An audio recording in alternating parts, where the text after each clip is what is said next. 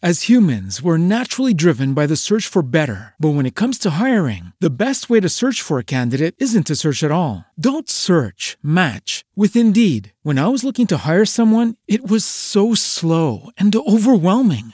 I wish I had used Indeed. If you need to hire, you need Indeed. Indeed is your matching and hiring platform with over 350 million global monthly visitors, according to Indeed data, and a matching engine that helps you find quality candidates fast. Ditch the busy work. Use Indeed for scheduling, screening, and messaging so you can connect with candidates faster. And Indeed doesn't just help you hire faster. 93% of employers agree Indeed delivers the highest quality matches compared to other job sites, according to a recent Indeed survey. And listeners of this show will get a $75 sponsored job credit to get your jobs more visibility at Indeed.com/podcast. That's Indeed.com/podcast. Terms and conditions apply. As humans, we're naturally driven by the search for better. But when it comes to hiring, the best way to search for a candidate isn't to search at all. Don't search, match with Indeed. When I was looking to hire someone, it was so slow and overwhelming.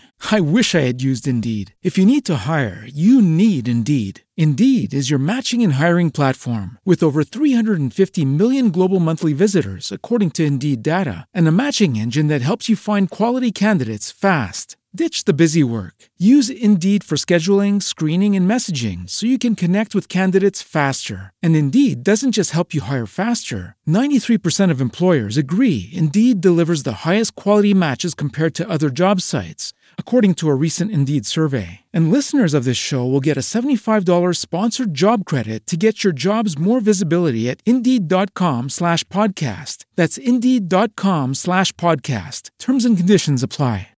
With the Lucky Land Slots, you can get lucky just about anywhere. This is your captain speaking. We've got clear runway and the weather's fine, but we're just going to circle up here a while and get lucky. No, nothing like that. It's just these cash prizes add up quick. So I suggest you sit back, keep your tray table upright, and start getting lucky. Play for free at LuckyLandSlots.com. Are you feeling lucky? No purchase necessary. Void where prohibited by law. 18+ terms and conditions apply. See website for details.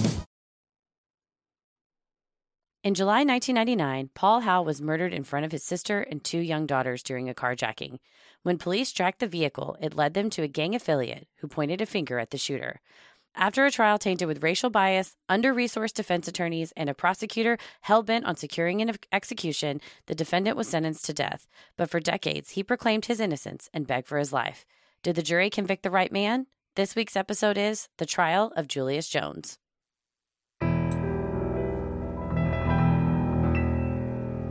A bump in the night, your heart fills with dread. Probably a murderer who wants you dead. It could be a ghost, a demon, or worse. Perhaps you're the victim of a witch's curse. It's hopeless, you're doomed. You'd call a priest if you could. You'd rather just listen to Sinisterhood.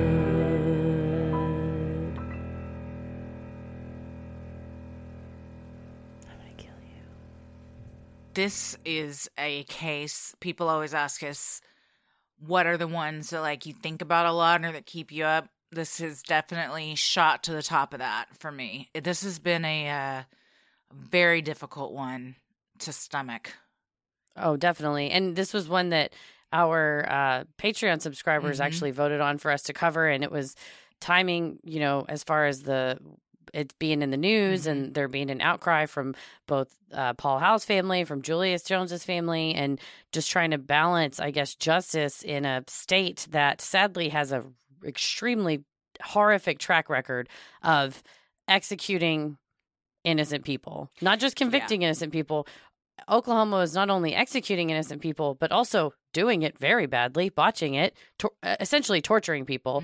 There's a huge long article about their issues with the drugs that they use, and it was on pause for about 5 years. They recently just started back up again, and a long history in Oklahoma County of prosecutorial misconduct under this one particularly hell-bent prosecutor. So this is a confluence. As I was researching it, and the time I spent doing pro bono work for the Innocence Project when I worked at the firm, and then just in my spare time researching and staying abreast of all the things happening in racial justice, criminal justice reform. This is a case that is a confluence of all of the things wrong with the system.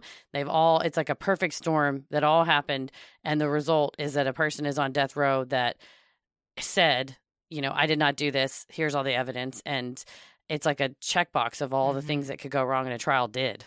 And all the evidence, as we will see, in my opinion, very clearly points to the fact that they got the wrong person. Yeah, and it was a race to the cops. And pretty much know that they got the wrong person, but they just wanted to convict someone. In addition to a history of executions, I don't think anyone is surprised that Oklahoma has a history of racism as well, which heavily played into this case and still does. But it's really, once you hear the facts, it's shocking that this man is in jail. Yeah. And at this point, quickly has started running out of options. Yeah. So that's hard when you see, okay, this is the system, this is how it's supposed to work, and then it's not. And then what can we do next, and what changes do we need to make, which I think we always like to discuss. So we'll get into that and what do we think. But I think as you listen to the facts, you're just like one after the other of like, that could be anybody's kid. Mm-hmm. Yeah. It's truly a nightmare when you think the system will work. No one ever thinks, well, not no one. I'm sure there are people that do think, but rarely do you think, man, I'll just be sitting in my home, just minding my own business. And next day, I'm going to be arrested for something that I 100% know I didn't do, and multiple people know I didn't do. But somehow it happens. And then I started to think when I was watching these documentaries, like, how many other people is this also their story? Too many. I mean, if you watch the Innocence Files on Netflix, you'll see a ton of people, and it's as the forensic evidence, the science that comes along with eyewitness testimony, as that evolves and advances, you have to look backwards and go, oh shit, we put a ton of people away on microscopic hair analysis. That was like a big deal in the 80s and early 90s, that now we're seeing Alice Sebold. I sent you that article about the author of The Lovely Bones suffered a rape in 1981 and falsely accused, wrongfully identified the person that did it. And part of the thing they relied on was this microscopic hair analysis that we see now is bunk science, essentially. That was like they really, really promised it was accurate, and it was really just people eyeballing under a microscope. And God forbid how many people have now gone away on this evidence that this, evidentiary standard was apparently pretty low. So it's tough, man. It's looking into stuff. That's part of criminal justice reform, is looking into what happened, what went wrong, and how not only fixing it backward looking, but forward looking as well. And there was a bipartisan death penalty review commission assembled in Oklahoma that just straight up said it is undeniable that innocent people have been sentenced to death in Oklahoma. Oh, I mean, just flat out said it. And I mean, I don't think that's limited to Oklahoma. And I think that's a good argument for not having capital punishment. Is at the time, technology and science just might not be there. And what if you're getting it wrong? And what if, 5, 10, 20 years down the line, technology catches up with us and somebody can be exonerated based on that? If they aren't around for that to happen, then there's no way, so if they're still in jail, at least 20 years of their life or however long has been taken from them, but at least they're still alive. Yeah, it's the ultimate. You got to be really, really sure. And we say, in theory, it's supposed to be beyond a reasonable doubt, but beyond a reasonable doubt is not the same as 100% no doubt whatsoever. Yeah. That's two different standards, And I think if you're going to kill somebody, you got to be 100% no doubt. And that's not the standard of our justice system. So, yeah, I would say for me, even 100%, I don't think someone deserves to die, but it's the Menendez argument. There's always, I would think there's some scrap of a human left in there, and let's not lose sight of that, that maybe they can do some good and offset the wrongs. We had a lot of requests for this one even before our patrons voted on it, and we gave them 3 really good true crime topics, and this one won, and it's I think something that everyone is really passionate about right now, especially because a lot of stuff just came out just even in the past few weeks with this case that have been a big deal. So I'm Christy. I'm Heather. And let's get into it. Julius Darius Jones was born July 25th, 1980 in Oklahoma to Anthony and Madeline Davis Jones. He was the middle child between his older brother Antonio and his younger sister Antoinette. Julius's mother told the filmmakers of The Last Defense that Julius was a lot like her growing up. He was a kind and caring child, liked people, and enjoyed learning and doing new things. His parents were sticklers for good grades, unsurprising as Madeline was a school teacher. However, in an interview in The Last Defense, Julius said his dad, a construction worker, expected he and his siblings to do just as well in school as his mom. Julius went on to say, "My father was my hero." The first 15 minutes of this documentary, off the bat, you're like, oh God, this is gonna be rough. I mean, within 10 minutes, I was crying. Yeah, it's a punch to the gut for real. And especially, when it shows beyond just one person gets locked up, it's an entire family now is dealing in the aftermath. Yeah, and his poor parents and his siblings and his best friend that's interviewed, I mean, everyone, but especially his family, have just been broken from this. Yeah. Mm-hmm. At John Marshall High School in Oklahoma City, Julius continued to excel. His former high school teacher, John Goodman, told interviewers, "He was exactly the type of student you want. He was always thoughtful. He always saw the big picture, got along with all sorts of people, was real curious about all sorts of things." In addition to being a star in the classroom, Julius was a star in the basketball court, where he was coached by Tommy Griffin, father of NBA stars Blake and Taylor Griffin. However, it was his grades that earned him an academic scholarship to the University of Oklahoma, having graduated from John Marshall in the top 10% of his class. With her second child headed off to college, Madeline Jones felt the entire family was in a good place. This is when you kind of see a path diverge of the totally top 10%, like nothing to worry about, goes off to college. Things start to change. Like so many of us, we go off to college and it's just too much freedom for us to handle. Madeline told the filmmakers of The Last Defense that it was during his first semester away at college that she began to notice a change in her son. Proving that a mother's intuition is rarely wrong, Julius had, in fact, begun getting into trouble. Wanting extra money to buy new clothes, Julius had started stealing pagers to sell for cash. Additionally, he had been convicted on charges of making a false statement in pursuit of a fake ID. In The Last Defense, Julius owns up to the fact that he wasn't a saint and didn't always make the best decisions, but is quick to remind viewers, "Just because I broke the law does not make me a murderer." Well, and his best friend even says from back home, Jimmy said, I started seeing people he's hanging out with, and it's like your friend from high school goes off to college, and you ask him, "Hey, man, what's going on? Why are you hanging out with people like that? We don't, we play basketball together, we study, we get good grades. Like, why are you all of a sudden making these bad choices and starting to kind of try to show off and, want those clothes, steal things, kind of do whatever it takes to get the, basically shirk your academic responsibilities and try to get the, flashy cars or whatever." Running around with the wrong crowd. On July 28th, 1999, 3 days after his 19th birthday, Julius enjoyed a spaghetti dinner at his parents' house. He had taken some time off from school and was living back home with his family. He was excited to return to college soon, where he had plans to play for the Sooners basketball team. As Julius ate his pasta and waited for his friend, Chris Jordan, to pick him up, he played a game of Monopoly with his sister, while his mom got ready to take Antonio to work. It was 9:30 p.m., a time Antonio remembers well because he had to be at work by 10 p.m. According to Julius, "It was just an ordinary night. I really didn't have any idea how my life could change." At that same time, in Edmond, Oklahoma, another family's life was also about to change. At 9:30 p.m., a man made a distress call to 911. "My son's been shot out in the front yard. He's got no pulse."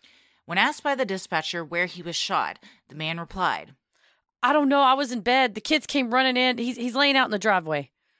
Indeed, 45-year-old insurance executive Paul Howell had been shot in the head. His sister and his 2 young daughters had witnessed the devastating murder.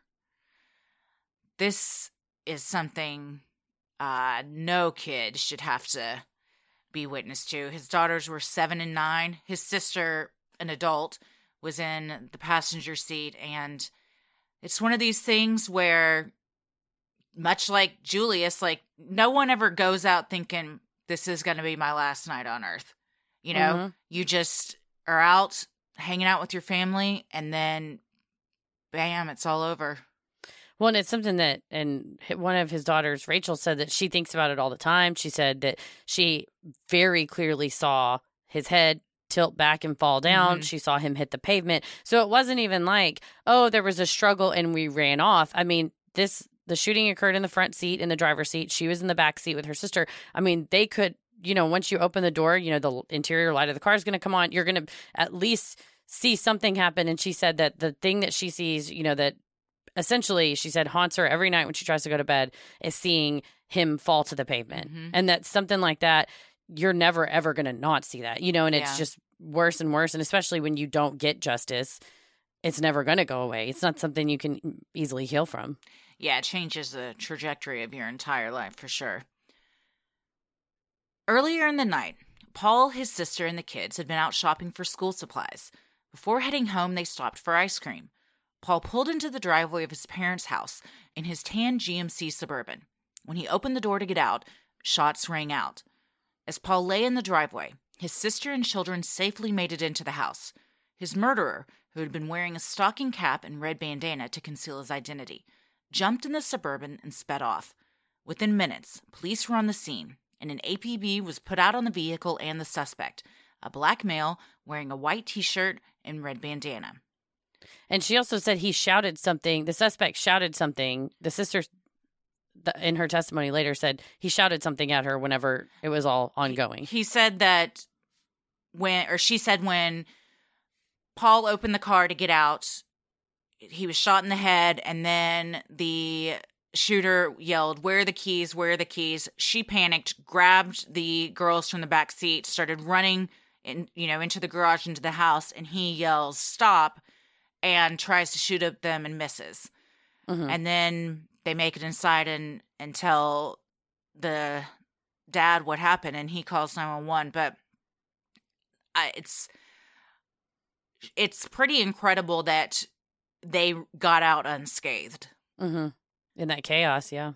On July 29th, 1999, Chris Westside Jordan, a former high school basketball teammate of Julius's and an affiliate of the Roland 60 Crips, had to spend the night at Julius's house. He claimed he was locked out of his grandma's home and needed a place to crash. Julius told filmmakers that Jordan had never spent the night before, but that he didn't think anything strange about the request. Westside slept in Julius's bedroom, while Julius slept on the sofa downstairs. So here's where it's those little things that we think about where you're like, if I just hadn't said, yeah, you can crash. If I just hadn't said, yeah, you can take my bed. Like all these little sliding door moments where your entire life changed and you had no idea that what the path you were headed down. And even like you think his parents say, well, you know, they played basketball together. Sure, you can sleep over. Man, why didn't we just say no? Why we should have just, told him he couldn't stay. And you don't know that by saying yes and you think you're being kind and opening your house to somebody, you've just opened yourself up to something much worse. The following day, July 30th, police spotted the stolen Suburban at a grocery store on the south side. They questioned local chop shop owner and confidential informant Kermit Lottie, whose shop was a few blocks from where the stolen vehicle was found. He pointed police to Liddell Day King, who had been by the chop shop the previous day attempting to sell the SUV. Kermit had seen the news, however, and knew the cops were looking for it in connection to a homicide. He refused to buy the vehicle from Day. After that, Day had left his shop. And they said, Kermit was a kind of go-to. They knew if they needed to talk to somebody about a car getting flipped, that he would be the guy to go to, and he cooperated with police frequently. Yeah, and then he got to run his chop shop, and they looked the other way because he's giving them information. Interesting how these things work out. We'll see that a lot in this case, that there's a lot of police informants, and that can really get sticky when you have police informants that also have rap sheets giving you information. Well, and people also with a lot to lose, willing to make a trade and willing to maybe say anything that that needs to get said in order to get that deal. For sure. Yeah, it's a weird dichotomy. And these GMC Suburbans back then were very popular cars. They were easy to steal. They were easy to like break down, sell for parts. So it's one of those things also for Paul Howe where you're like, man, if we had just not been driving that car, and of course, nobody can blame him. He's completely faultless in this, but it's just those little things where all these little things could have, if you changed, might never have happened. Yeah, and you just ask yourself that forever. And we can't live I think we've talked about this in other episodes too, of like, you can't say like, okay, well, I'm not going to go to the store because this could happen, whatever. No. You should be able to live your life freely. Absolutely. You should be able to go out with your kids and everything and not be targeted because you should be able to drive whatever kind of car you want. But for sure. You see that in this case, the cops kind of knew where to look because it was something that was frequently, targeted, essentially. Well, and then when they find it at the grocery store and then they know Kermit's shop is down the street, it all kind of starts to make sense. Yeah. When police questioned King, who also happened to be a police informant, he described how Julius and Jordan arrived at his apartment on the day of the murder, with Julius driving the SUV. King told police that Julius was wearing a white shirt, red bandana, and a black stocking cap, clothing items that matched the witness's description of the shooter. Police also questioned Jordan that day, who told them he had driven the car as an accomplice, but that Julius had been the one to murder Paul Howe. I think this is a case of who gets to the cops the fastest and controls the narrative. And as in The Last Defense, which is a really good documentary, the detective straight up says, informants know, like Day-Day, that whoever gets to the cops first and talks first gets the better deal. I mean, they're not idiots. They know how the system works. They're involved in the system a lot. So, yeah, he knew who, if I lay some information down now, I can try and kind of steer this in the direction I want to go. Oh, yeah. And I mean, he was looking at a third strike felony, at the time. So you kind of know, like, all right, what am I going to do for you? What are you going to do for me? That, again, that you have leverage if you have information, or at least say you have information on something that they're really, especially this was in the news. It was a big deal. Edmond was kind of this quaint little suburb, and they didn't want, it was like this crazy gang violence has infiltrated Edmond. What are we going to do about it, kind of thing. So everybody was really anxious to make an arrest. Yes. Paul Howe was a wealthy white man. And as the documentary says, Edmond was, and I don't know about still, but at least then was, I want to say 90% white. It was 85%. 85% white, yeah.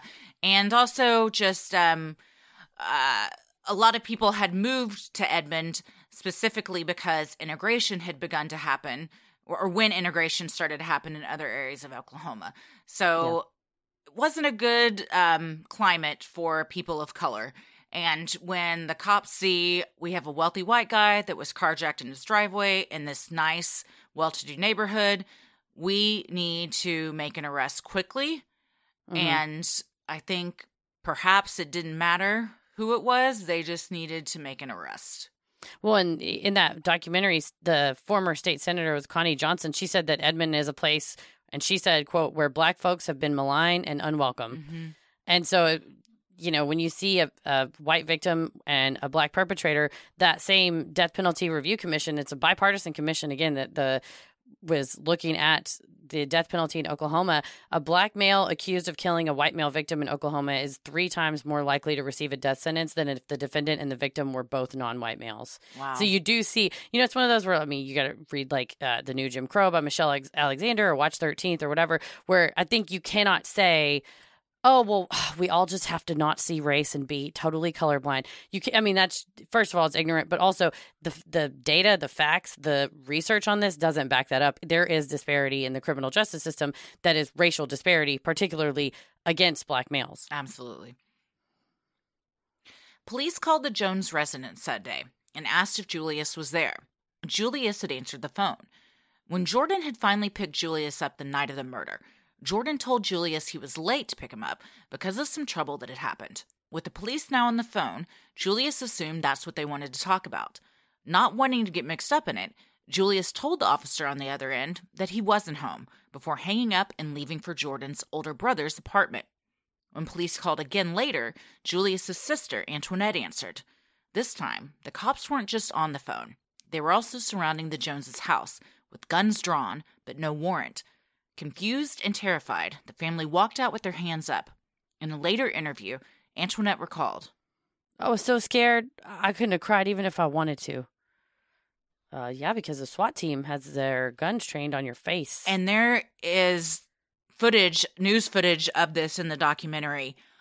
The amount of police that show up for this and SWAT is overkill, to say the least. Again, like you said, it was in the news, and we got to make a statement. We're going to make a stand. Here we are. We found our guy. You would have thought, that it was dozens of cops with just shotguns, handguns, just walking up and down the streets, looking in bushes. And it seemed like even if this person was responsible, much less has been done for far bigger criminals. It seemed like it was definitely a show.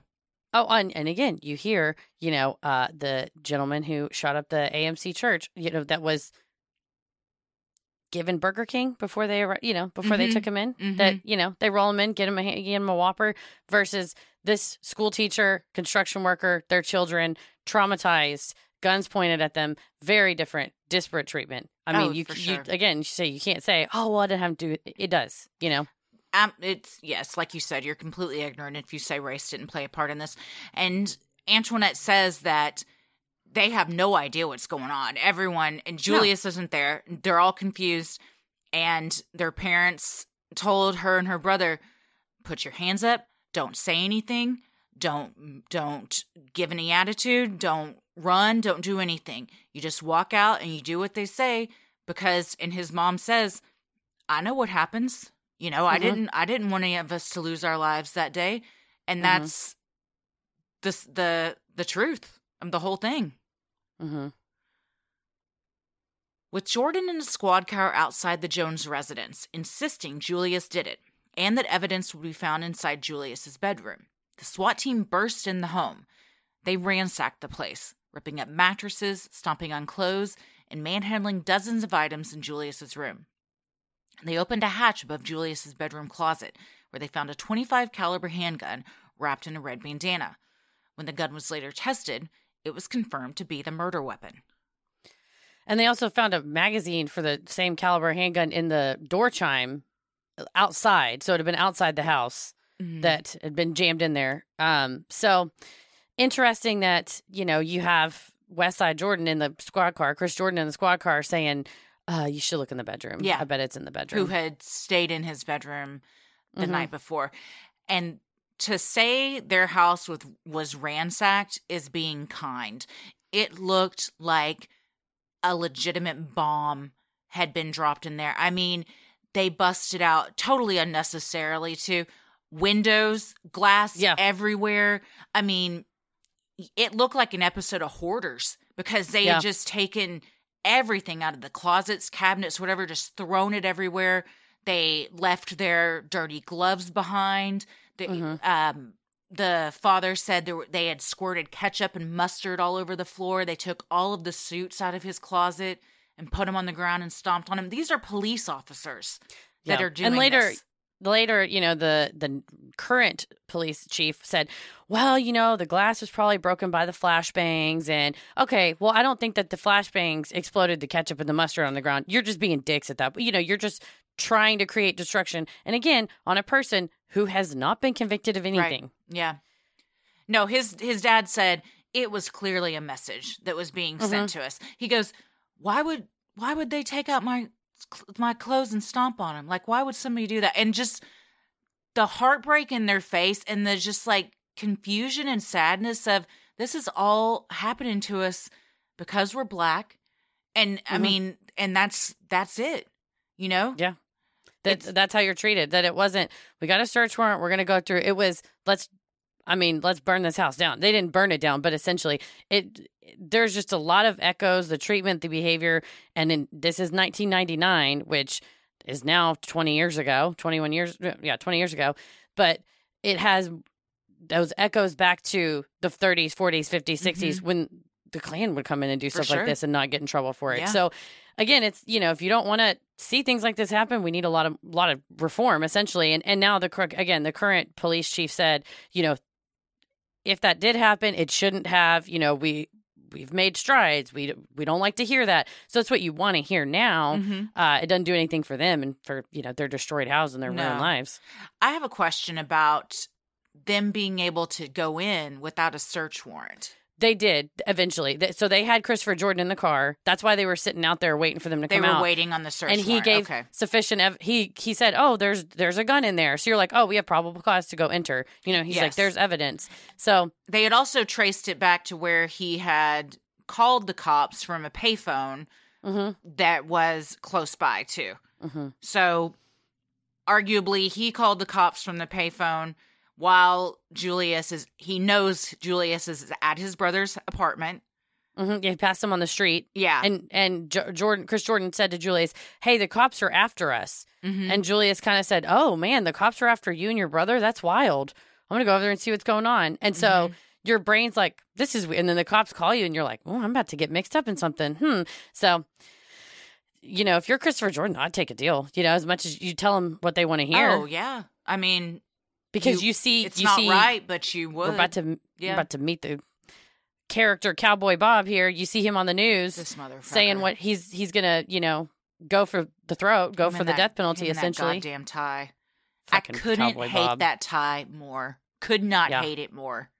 Every time they showed him throughout the years, 50 years with that same stupid looking tie on, I hated him more and more. Oh, yeah. And then knowing what he did, it's even worse. The next day, on July 31st, 1999, Julius Jones was arrested by Oklahoma City police. Because the crime had occurred in Edmond, they drove him there so he could be processed by that department. Once in Edmond, the officer let Julius out of his car to hand him over to the Edmond PD.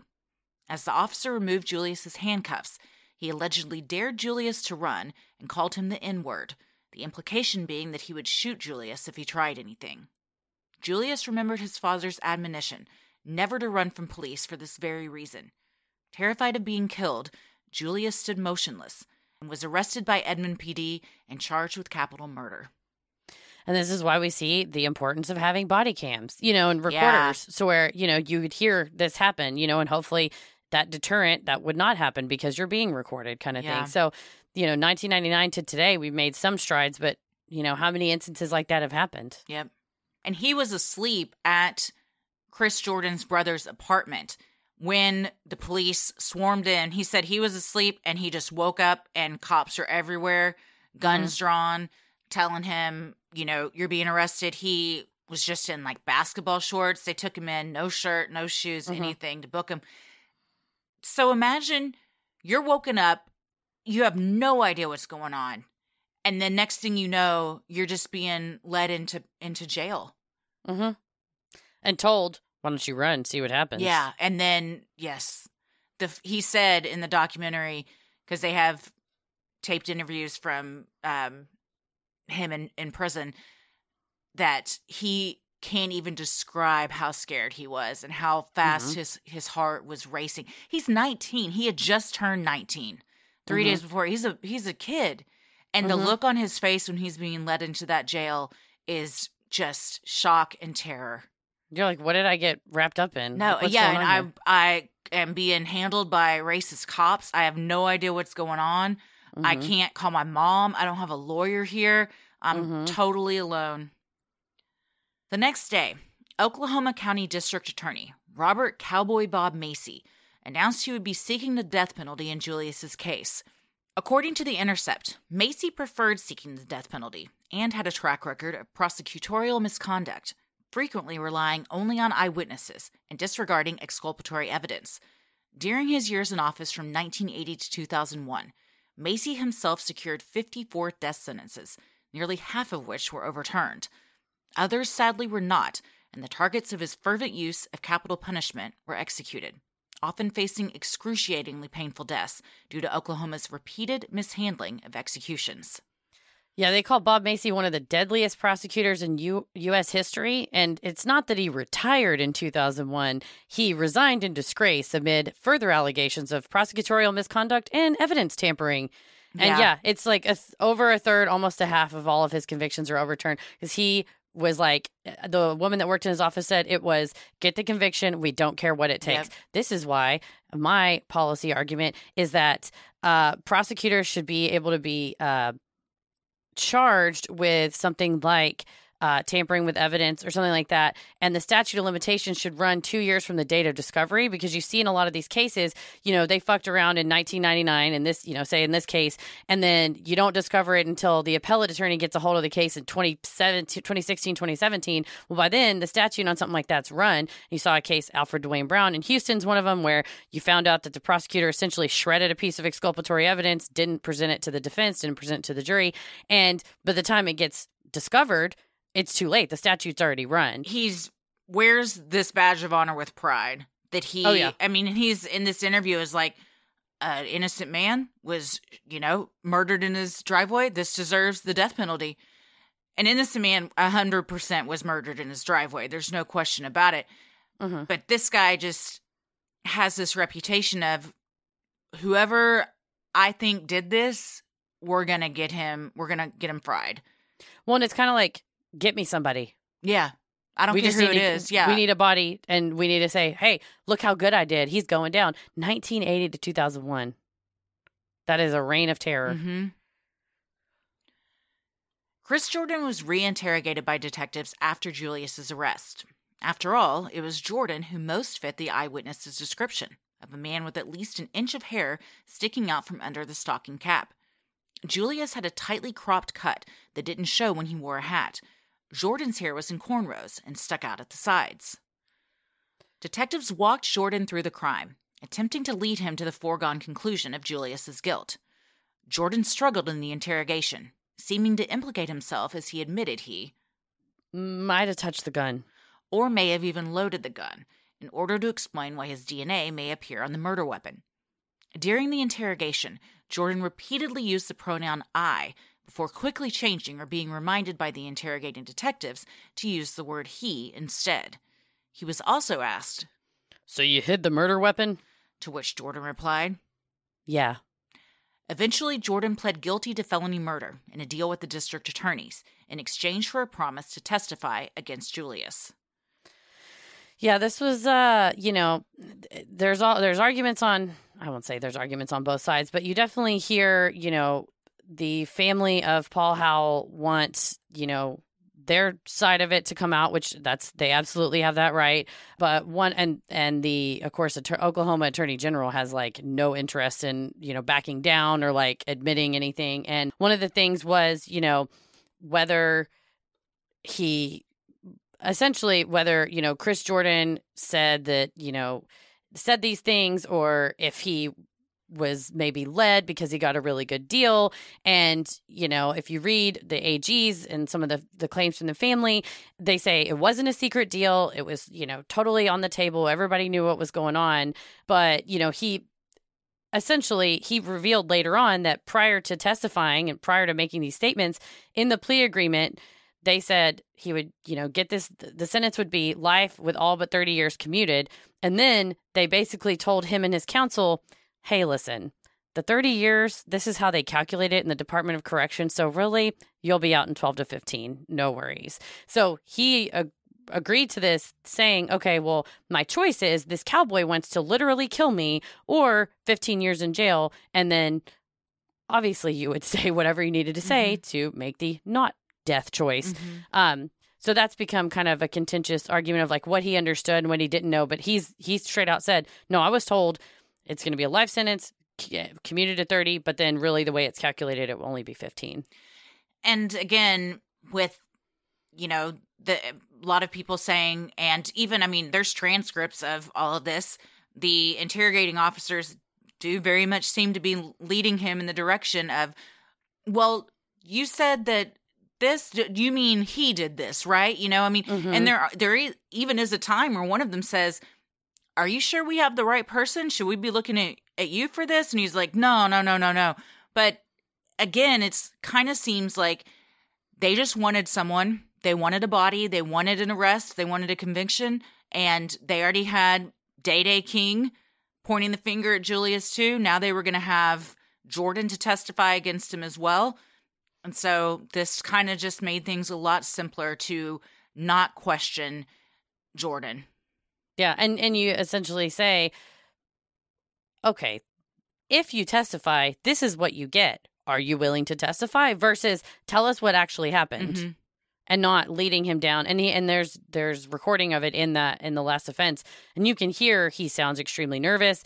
The transcript shows he's kind of stuttering and skittering and isn't sure of himself, and especially using the wrong pronouns and answering like kind of off the cuff of yes. Oh, I mean, I might have touched it. I don't know. I didn't, he's coached. Yeah. Julius's trial began on February 14th, 2001, and was fraught with errors from the beginning. Several pieces of key rebuttal evidence simply weren't produced to the jury. Paul Howe's sister testified, again insisting that the perpetrator had an inch of hair sticking out from under the stocking cap he wore. Although defense attorney David McKenzie asked about the hair in cross-examination, the photo of Julius that had been taken 9 days before the crime, clearly showing he had nearly buzzed hair, was never entered into evidence. Likewise, information on Chris Jordan's long cornrows at the time of the crime was never offered as evidence either. Appellate attorney Amanda Bass later called the cross-examination a disaster. Yeah, the whole trial was a disaster. It's a shit show, man. One of the three attorneys, one of them was still in law school, David McKenzie, the main attorney, he said he had never, it was his first and only death penalty case. They said at the time, because Bob was hitting the gas on as many possible death penalty cases as possible, that all the public defenders were like too busy. Yeah. Or the ones that didn't have any experience were just given a death penalty case and had to say, okay, I have to take it, even though they were not qualified to take it. And also, it's not that everybody is having a bad time here. It's people that can't afford to pay for a highly skilled attorney who specializes in capital cases. You literally get stuck with an attorney who does their best despite having no resources, no backing. He said the investigator, bless his heart, tried his best, but had no idea how to research for a capital case, didn't really have the money and ability to do all the things they needed to do to provide a zealous defense.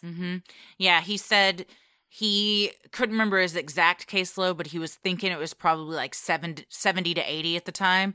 And he was like, I'll be honest, I just didn't have time to dedicate like what you should dedicate to trying to save someone's life.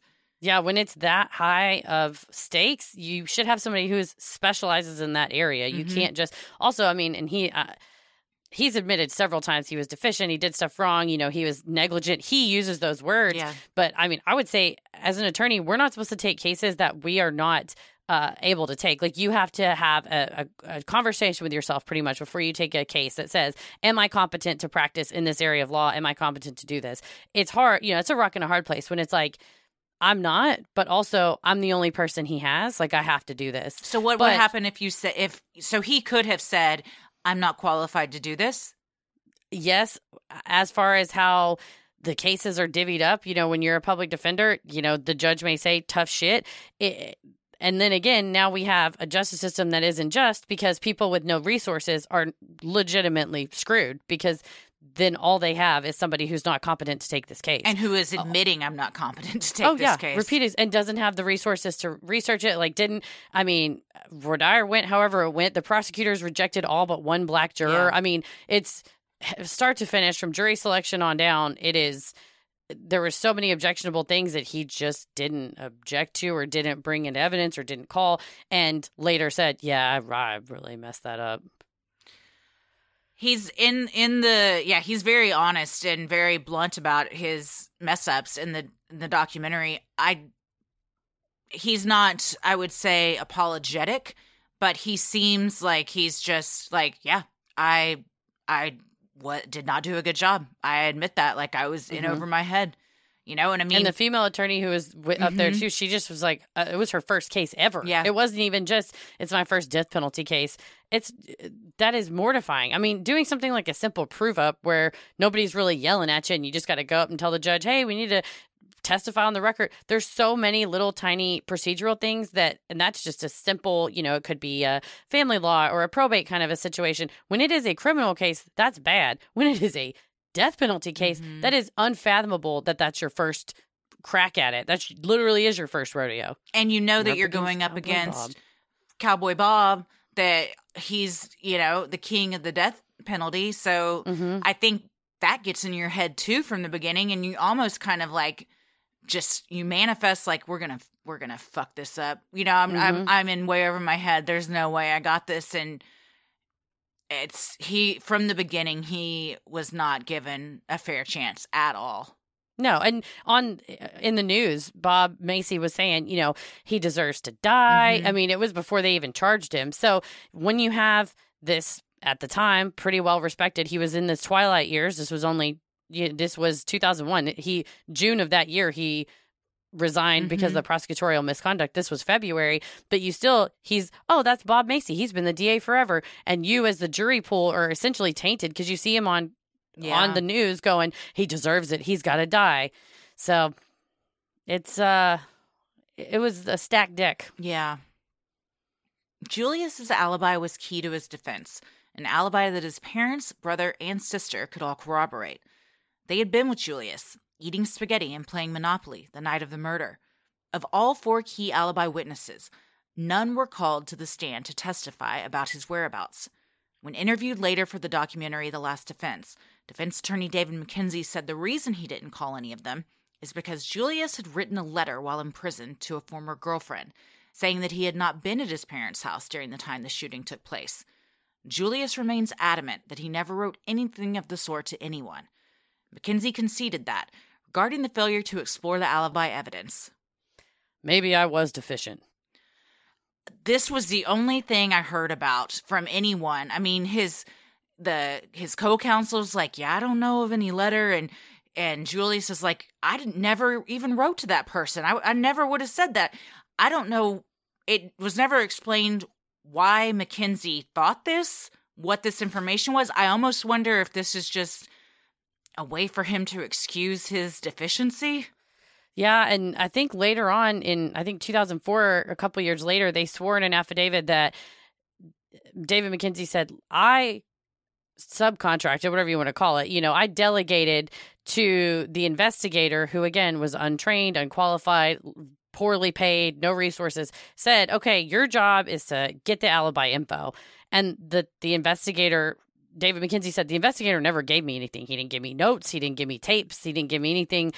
So I just had to go off what I heard, which it sounds like was some murmurings about this letter. And you don't want to, as a defense attorney, if you think, okay, well, these people are going to, if there's evidence that he wasn't there, I can't knowingly put them on the stand to perjure themselves. Well, the whole family's like, we're not perjuring ourselves. We were all there. There was a friend there. Antoinette was on the Wrongful Conviction podcast with Jason Flom, and she said, our friend was there. It was his birthday. There was like birthday cookie, or it was because it was a few days after Julius's birthday. There was like a birthday cookie in the refrigerator. The friend kept eating it. Julius was getting pissed at him because he was eating his birthday cookie. And Jason Flom's like, yeah, if you had committed a murder that night and it was around the time of the actual crime, he's like, why would you be annoyed with your friend because your friend is eating your cookie? It's like there was multiple people all around there. So there was, I guess, some miscommunication, or as David McKenzie said, I was deficient in not presenting a simple thing like alibi evidence. I just can't wrap my head around it. I mean, I've never gone to law school, and a ton of people haven't. But even, anyone could think, what's the first thing I should do to try and prove my client didn't do this? He's saying he was at home with his family and they can all say he's there. It doesn't take a rocket scientist. It doesn't even take like the worst lawyer in the world to be like, I should probably go talk to his family. Yeah. And that's if you're spitballing and you go, okay, let's pretend you're a lawyer for a minute. Let's pretend your client is facing the death penalty. What kind of things would you ask your client or those around him that could possibly save his life? Yeah. Would you perhaps say, Did he do it? Was he there? If not, where was he? Did you see him where he was? That's pretty baseline stuff. It's so baseline. That's why I can't understand how incompetent this guy could have been. Mm-hmm. I'm looking for answers. I know that you don't have any, but no, just because he doesn't really either. He's just like, yeah, I don't know. I just kind of didn't have a good day in court. He said I prepared for weeks. First of all, if I'm on death row or the death row is an option, please take longer than a few weeks. That's how long we prepare for episodes. If somebody's life's on the line, I don't know the start to finish of when he was assigned the case till when the case began, but they were very overworked. There's no doubt about that. It's just maybe put some of your other cases on the back burner that don't involve the death penalty so you can save this guy's life. Or you think at the time, oh, it's just one more of the cases. I'm not going to be on a documentary about this in 20 years. Right. You just don't expect that you're going to get questioned about it later. Yeah. Kudos to him that he did participate in the documentary, because a lot of attorneys would be like, I'm not saying shit. You're not getting an interview out of me. And he owns it. He's like, yeah, I was deficient. And he still practices law. Yeah.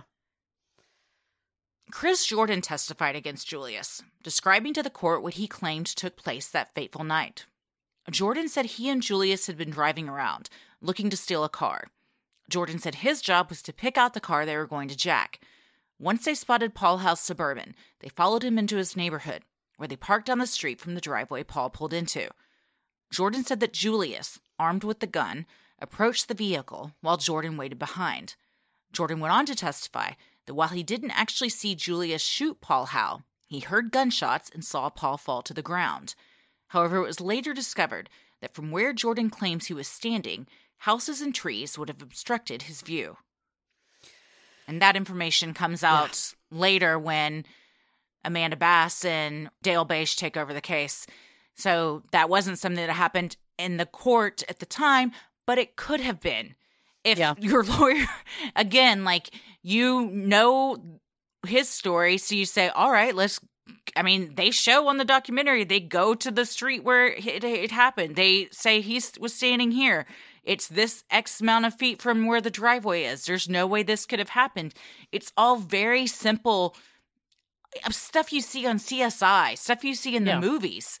And none of it was done. He would have had a better chance if I had been his lawyer. Honestly, having an investigator, the whole purpose is that they should go to the spot and take photos, and then you have those photos entered into evidence, and you go, okay, look over here. Now we can see this is the vantage point. This is allegedly. Are you telling us you can see through trees? And you poke holes in this you poke holes in his story during cross-examination. There was no defense put up, by the way. Yeah. They rested when it came to them. So all they had, what the chances they had, the bites at the apple they had, was rebutting the state's case. And then when you go, we got nothing, and you sit down, that's a message to the jury right there.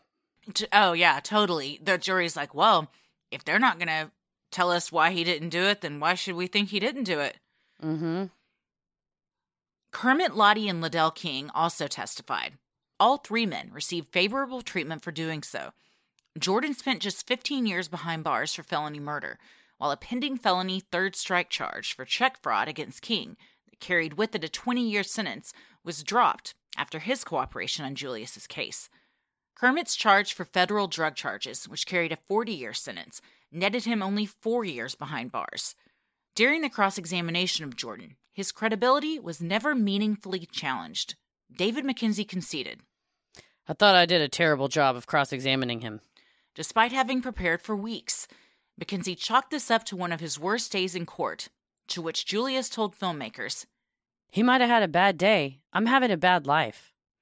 And Julius says, when it comes time for the defense to present his case, and he just stands up and he's like, we rest. And he turns to Julius. He's like, we're not calling any witnesses. And Julius said he was just like, what? But there are 4 people that can tell you where I was the night this happened. And he said, he's 21 at this time. Mm-hmm. He was not a lawyer. He said, I trusted my lawyers knew what they were doing, which is what you would do. Yeah. And that's what makes you, as a lawyer, so powerful, and as a defendant so vulnerable, that you say, well, I just have to defer to you because you went to law school and you're in charge and you should know. And you see what this case is based on. Like we said, it's a confluence of a ton of stuff that you see in wrongful convictions, where it's prior convicted folks who are facing, third strike or federal charges, who get a huge deal in exchange for their testimony. Liddell King it's a third strike, right? Like that's a 20-year imprisonment that he's staring down that suddenly gets dropped. So that's nice. And then Kermit Lottie's about to get, federal distribution of drugs. That's a huge charge as well, that, a couple months before the trial signs a plea agreement, and it gets dropped down to 5 to 40. And because he testified, it's even less than that. So, and shame on the attorneys and everything that do that too, because not only are you putting a wrong man behind prison, you're letting 3 criminals that for a fact have done things because they're facing charges, letting them walk free to then just probably commit more crimes. Yeah. I mean, I believe he admitted to stealing cars and selling them. Liddell King had admitted to stealing cars. They had him for other things, but in exchange for his testimony, they let him out. So that's when you start to see, these are very biased witnesses, very incentivized witnesses. They're incentivized to essentially say whatever the state wants them to say. And that's just fact. I mean, it's fact that they face these charges and they got off in exchange for what they said. Yeah. So in this trial, Julius's defense did not enter the picture of his hair, which Robin Bruno in the documentary, who was the co-counsel and fresh out of law school at the time, was like, I thought we definitely should have entered that. That could have been the one thing that someone on the jury says, no, this is what gets him off, and that's what saves his life. And I guess as co-counsel and being that young, can you challenge? Or is it just you're not in a position where you're confident enough to speak up and challenge? I mean, you say, hey, don't you think we should do that? But if your boss tells you no, that's fine. Just leave it. It's fine. Then what do you do? Yeah, you can't say, Your Honor, can I have a sidebar? Because I want to tell you that my boss is terrible at his job. Can you not? I've always wondered that. I mean, could you, or even not in court, but outside of court, go to the judge and be like, our client is not receiving effective counsel. I'll tell you right now, this attorney is not doing his job. Well, or tell whoever the boss is at the public defender's office, go, hey, I'm seeing some stuff that I'm worried about in court.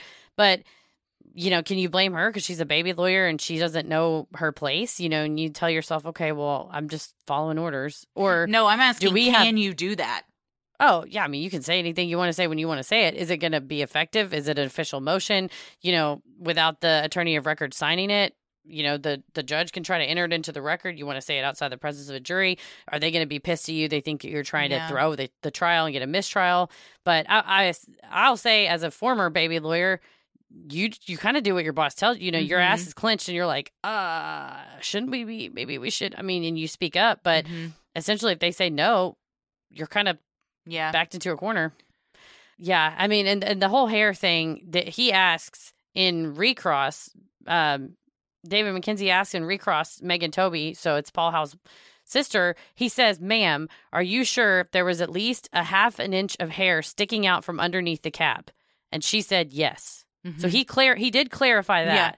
But the issue was then it was not brought out that Julius' head was shaved. Yeah, they did not enter the picture that clearly shows Julius did not have enough hair for that to make it him. Yeah, and she said she couldn't remember if there were braids or whatnot, but are you sure that there was at least a half an inch of hair sticking out from underneath the cap? Yes. I believe I read something earlier where she said, because as we'll see, the Howes are very confident that Julius did this, but they said, she said, he did not have cornrows. I know that he didn't have braids.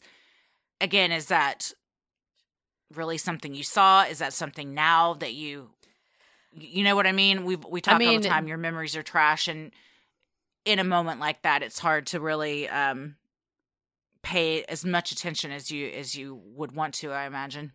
Well, and the details she got were, the red bandana, the white shirt, the black male. But when you are the victim of a carjacking in progress, you're going to suffer from the weapon focus effect, which is when the weapon distracts the eyewitness. It'll mess your memory up. You're not going to remember a lot of details because weapons are unusual, right? You're not used to seeing them. You're not used to having a gun pointed at you. And you've got two little girls in the back seat. You're trying not to get killed. Yeah, so of course you're not going to memorize, head to toe what's going on there.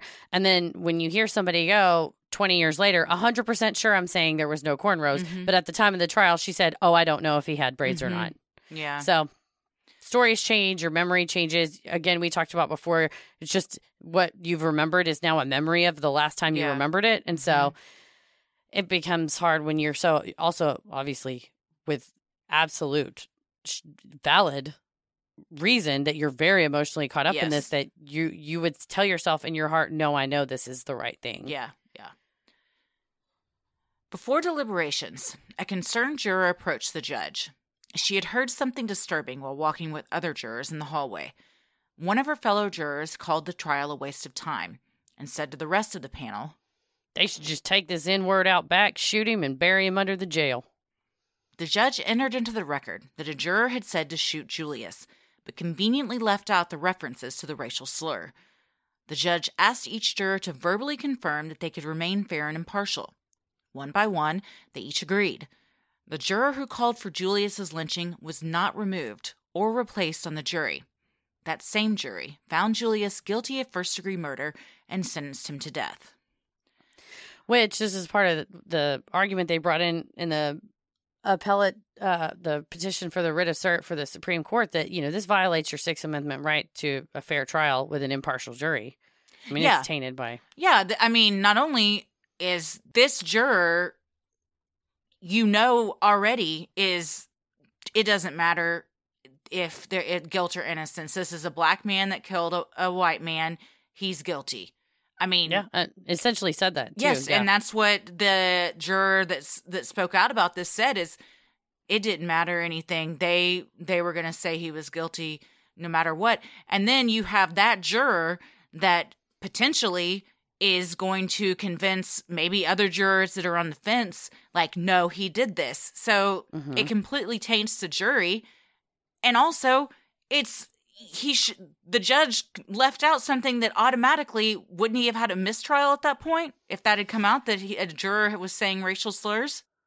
Well, no, because again, the judge here has asked each juror whether they can remain fair and impartial. I think that it violates his constitutional right. I think that, there's a certain standard that's set up by the Supreme Court for when a racial comment runs afoul of your Sixth Amendment right to an impartial jury or jury hearing your case. And, I think it has to be a clear statement that indicates that they relied on racial stereotypes or animus to convict the defendant.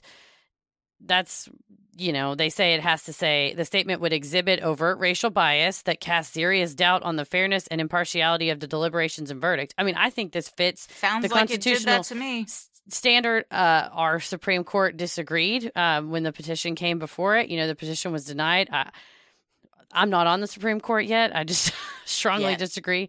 And they say that the racial bias would have to be a significant motivating factor in the juror's vote to convict. To me, if someone says this is a waste of time, we should just kill this black person, which didn't use that phrase, used a much worse phrase. And to me, that checks the boxes, right? And again, it's necessarily tainted it. So I don't see how this didn't, get reviewed by the Supreme Court, but I don't see how this can sum up my entire thoughts on this entire case. Yeah. There's so many times I don't see how this didn't get entered into evidence. I don't see how this guy could be in jail and this one be walking free. I mean, it's just from start to finish, none of it makes sense and all of it's unfair. Yeah, and that's what you want is a fair trial at the end of the day, which if everybody, still thinks he's guilty, then by all means, let's just take him to trial and have a fresh jury look at everything and say, okay, here's the picture of him, the week before it happened, 9 days after it happened with the haircut or whatever it was before it happened with the haircut. There's non-racially tainted jury. There's not comments made. The voir dire goes better to where not all of the black panelists in the voir dire panel get struck. He has effective counsel. Effective counsel. His fingerprints were not on the Suburban. Mm-hmm. If he had been driving that car, how would that have happened? They did not test the bandana for DNA at the time of the trial until much later, which is just how the fuck did that happen? So there's all these things that just were completely ignored that I think if he had another trial now, I'm confident a jury today would say he is not guilty.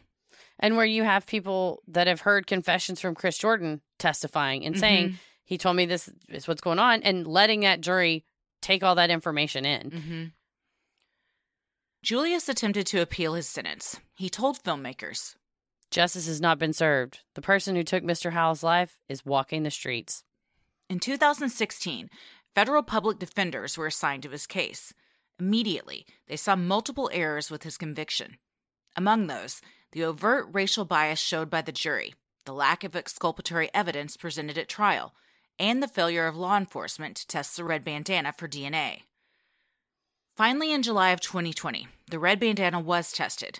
Tests showed that 3 donors were present on the bandana. Federal public defender Amanda Bass explained in the last defense.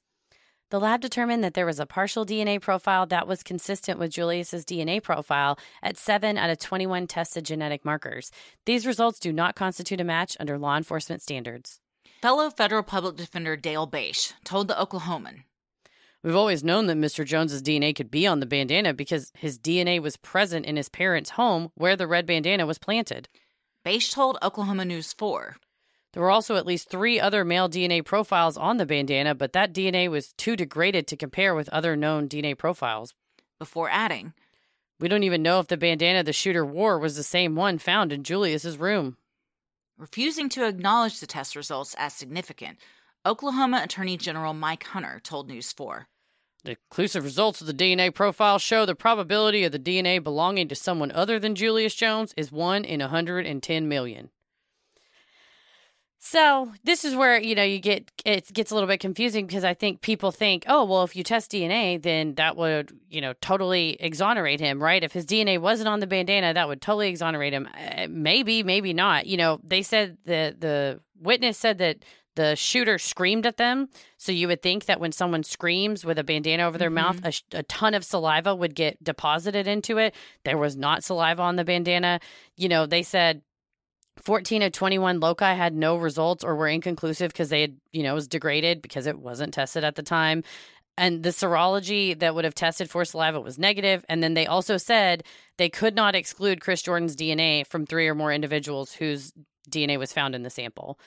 So he wasn't confirmed, but they couldn't exclude him. Also, when you see the footage and the photos of the crime scene I won't say crime scene investigators, from the marauders that were manhandling all the items at the crime scene with their gloves, they are touching items in Julius's room, dozens and dozens of items, and then climb up into the hatch above his closet and pick up the bandana. So if you don't have spit on it, but you do have a partial tiny bit, 7 out of 21 markers on that bandana, is that transference DNA?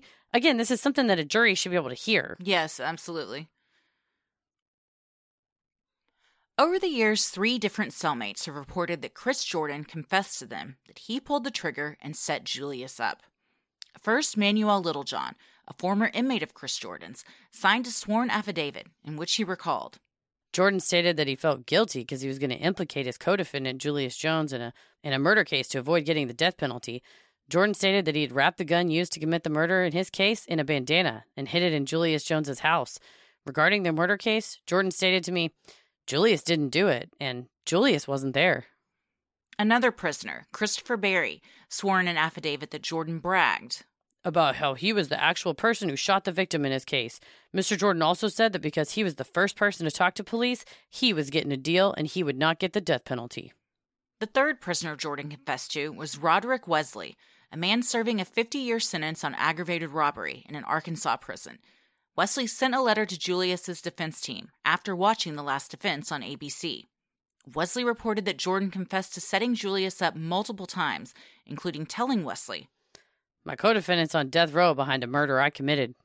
When questioned further, Wesley recalled Jordan saying he felt bad for Julius, but that he was not willing to jump out there and give himself up to the wolves. None of the men were offered any incentive or shorter sentences in exchange for disclosing their information, according to the Oklahoma City Sentinel. Additionally, none of the men know one another or Julius Jones. This is very telling because they have nothing to gain from this. And in the documentary, one, they show a picture of another one. The attorney, he's signing the affidavit. He's got a blur over his face. He doesn't even want to be known because snitches get stitches. But he said, I couldn't stand the thought of this innocent man dying for something that I know that somebody told me he didn't do, and I know who did it. So, I mean, these people are just coming forward because they feel like it's the right thing to do. They're not getting anything for it, unlike the 3 people that testified against him that got him put there. I mean, and the thing that I find telling, ironic, that the Attorney General and some of the other prosecutors involved, but particularly the Attorney General, tries to discredit these witnesses and says, well, they have nothing to lose. They're all a bunch of felons. Why should we listen to a bunch of felons and criminals? That's literally whose information you convicted him on. Yeah. So it's interesting to say, well, at trial, we're happy to listen to people who are facing criminal sentences or who have previously served time. But now when it comes to exoneration evidence, that's not sufficient anymore. But especially, I think you have to look at who has the incentive to lie. And none of these 3 people were offered anything in exchange for telling this. Apropos of nothing, Roderick Wesley just said, I saw this on TV and thought, oh, shit, I know that. Like, I know Chris Jordan. I got to tell them. And then on top of that, the other 2 prisoners, swore in an affidavit and they didn't get anything back for it. So versus the 3 that, like you said, testified at trial, they had every reason in the world to point the finger. So it's just interesting to me that the Attorney General tries to say, oh, well, these 3 criminals are speaking it's like anything. lies. It's like when it works in your favor, then you're all for it. But as soon as it doesn't, then all of a sudden there's all these problems with it. As news spread of Julius's predicament, well-known exoneration advocates began calling for justice. The Innocence Project began sharing the petition, asking for clemency. Exoneration activist Kim Kardashian visited Julius in prison in 2020 and spent time with his family. She posted a plea to her 263 million Instagram followers to sign the petition, calling for commutation of Julius's death sentence. Nearly overnight, the petition went from having 500,000 signatures to over 6 million. It's funny to me, and I think it's probably rooted in a lot of misogyny that you hear people be like, fuck Kim Kardashian, what does she know? And she, to her, to everybody's credit, she did fail the baby bar, which is extremely hard, but she does genuinely, truly work tirelessly on behalf of you. She has $1 billion. If you have $1 billion, you can do whatever you want. But instead, she meets with families, uses her platform where people will do what she says to do. And instead of saying, buy my lipstick, which she probably also does, says, you need to be aware of this injustice that's happening in your community. And she did an interview with Jason Flom on the Wrongful Conviction podcast and talked about she's driven once she received letters from somebody telling her about this case, and she looked into it and she saw, like I said, it's a confluence of all the things you see in these wrongful conviction cases that she wanted to try to help. And if somebody has a lot of influence and power and they want to use that influence for good, then I don't know why, you want to shit all over them for trying to, in this case, bringing attention to an injustice that she perceives or sees. And Common, John Legend, Blake Griffin, who, at the time when just by happenstance, Julius is coached by his dad, Blake was much younger, but now he's an NBA star and he's from Oklahoma. So, he wrote to the governor and said, I just want you to know on his behalf, like, I really think his case needs to be relooked at. Like, there's so much evidence that he didn't get a fair trial. So, absolutely, if you've got a platform, use it for good. Use your power with anybody. Use your power for good. For Paul Howe's family, the intense media scrutiny caused more trauma. his daughter Rachel, who was 9 years old when she witnessed his murder, told Oklahoma 4 News. I've had to really face this as an adult because I was little when this happened. So when this all started blowing up in the media and the celebrities and the last offense, I had to sit there and be like, okay, so did he do it? And I needed to form an opinion for myself. And so I dug into everything because I wanted to know, this is my life. This is my trauma. And yeah, he's guilty. Paul's brother Brian questioned the motives of the celebrities involved in the case. Whatever the agenda is, maybe it's to make a movie, to write a book at the end. I don't know. They've certainly taken the truth and justice and totally eliminated that and taken it out of the equation. I mean, my heart goes out to this family. They suffered a horrible injustice. These kids and his sister witnessed something no one should ever have to witness. Mm-hmm. Rachel said that she can clearly remember looking out the car window and seeing the perpetrator walk up to the window with a stocking cap on, bandana, silver gun down at his side, and that she knows it was Julius. Well, there's a lot of holes in that because his face was covered. Mm-hmm. You were 9 at the time. You're trying to recall this now as an adult. I mean, again, you have the weapon focus effect. Yes, our memories from 9 to now are 2 totally different things. I also don't know really what, because they keep saying the evidence, the celebrities don't get the evidence. Nobody ever is getting the true evidence. They're just being spoon-fed this information. The only evidence I think that they're relying on is that the gun was found in his house. Mm-hmm. But not taking into consideration the fact that Jordan was there the night before and all of these other things. And I think that it's a case of you want this so bad to be behind you, which his sister has said, like, we were surprised that this got brought back up. I don't understand why all these celebrities are so invested in this case. It's over and done with, we're being re-victimized. I just want it to be over. And you do, you want to it to not have to see it in the news every day. Mm-hmm. I get that. So you don't want to go back through it. You're like, this is the answer. We're going to just take this as an answer and move on. But that doesn't mean that it's the right answer.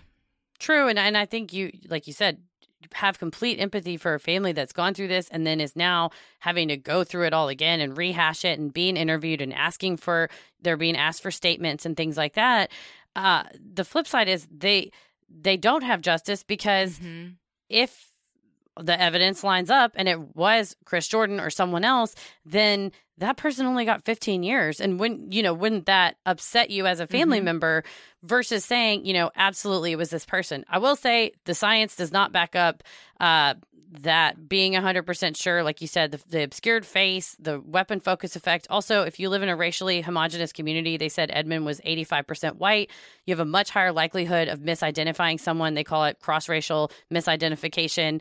They cover, I think it's episode 6 of the Innocence Files. They use a specific case as an example, but they talk to a psychologist who specializes in cross-racial identification and misidentification. And I mean, the science confirms it, that it's easier to identify someone of your own race. It has nothing to do with being racist or being prejudiced whatsoever. It has to do with the way your brain processes the faces of people from different groups than you, from somebody that looks different than you.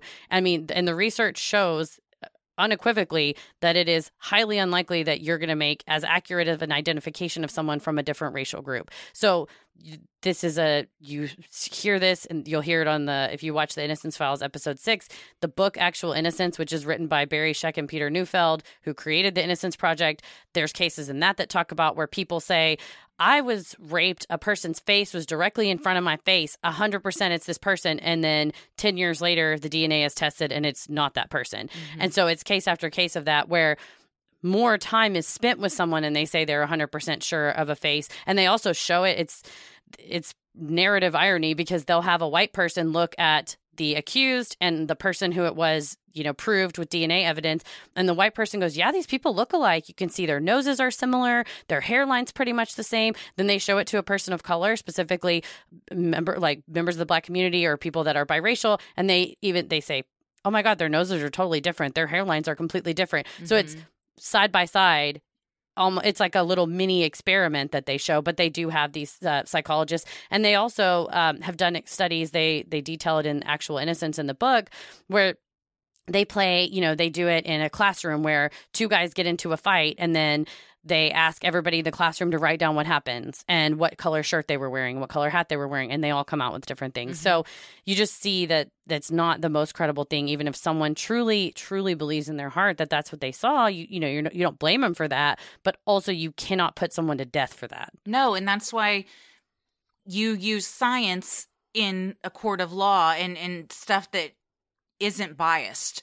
A person is biased, can be biased, and can misremember and misidentify. But science is a lot harder to make those types of errors. There's no emotion in science, DNA, they have no agenda. It's just telling you what it sees. So when you put someone to death strictly on circumstantial evidence and an eyewitness account, you just can't do that. Yeah. I mean, you have to be sure. And when you have 3 witnesses with the incentive to lie, then ... I mean, fill in the blank. Julius Jones was scheduled to be executed on November 18th, 2021. Even after the Oklahoma Pardon and Parole Board voted 3-1 on 2 separate occasions to commute his death sentence, citing doubts in his case. The panel is made up of individuals appointed by the governor and the Court of Criminal Appeals. 2 of the votes for clemency came from gubernatorial appointees. During the commutation hearing, Julius's attorney Amanda Bass made compelling arguments, telling the panel, "The defense attorneys at trial were under-resourced and overworked, way over their heads, did not call a single witness, did not call Julius himself to testify in Julius's defense in the guilt stage of his trial. Had the jury heard this evidence of Julius's innocence, we know, because at least 3 jurors have said so in sworn affidavits, that it would have made a difference." One of the 2 governor appointees, Adam Luck, stated at that hearing, "Personally, I believe in death penalty cases there should be no doubts. And put simply, I have doubts about this case." Less than 4 hours before Julius was scheduled to die by lethal injection, Oklahoma Governor Kevin Stitt granted clemency, instead sentencing Julius to life in prison without the possibility of parole. One of his 2 federal public defenders, Amanda Bass, remained resolute, saying, "Governor Stitt took an important step today towards restoring public faith in the criminal justice system by ensuring that Oklahoma does not execute an innocent man. While we had hoped the governor would adopt the board's recommendation in full by commuting Julius's sentence to life with the possibility of parole in light of the overwhelming evidence of his innocence, we're grateful that the governor has prevented an irreparable mistake." The death penalty no longer an option is a positive step. However, many believe an innocent man remains behind bars, his life stripped from him before it had much of a chance to begin. Julius's sister, Antoinette Jones, told the Oklahoman, "We aren't sure yet what our legal options are or what the path forward looks like, but we are still committed to bringing Julius home, and we will never give up that fight." So what do we think? Like I said, this is a perfect storm of all of the things that lead to wrongful convictions. I mean, for now, I don't think he's going to be getting out of prison anytime soon. The governor's commutation of his sentence, it's great because he was not executed. And that's what his sister had to say. She kept saying, "I feel so privileged that, so many people have been executed that were on death row because of Bob Macy or because of whoever, wrongfully convicted and executed." So she's like, we have to at least be positive that he wasn't killed. But the governor's order stipulates, it says verbatim, that Julius shall never again be eligible to apply for, be considered for, or receive any additional commutation, pardon, or parole. Gosh, I just don't get it. I mean, it's like you said, it's the perfect storm. It's as if someone wrote a movie on a wrongful conviction.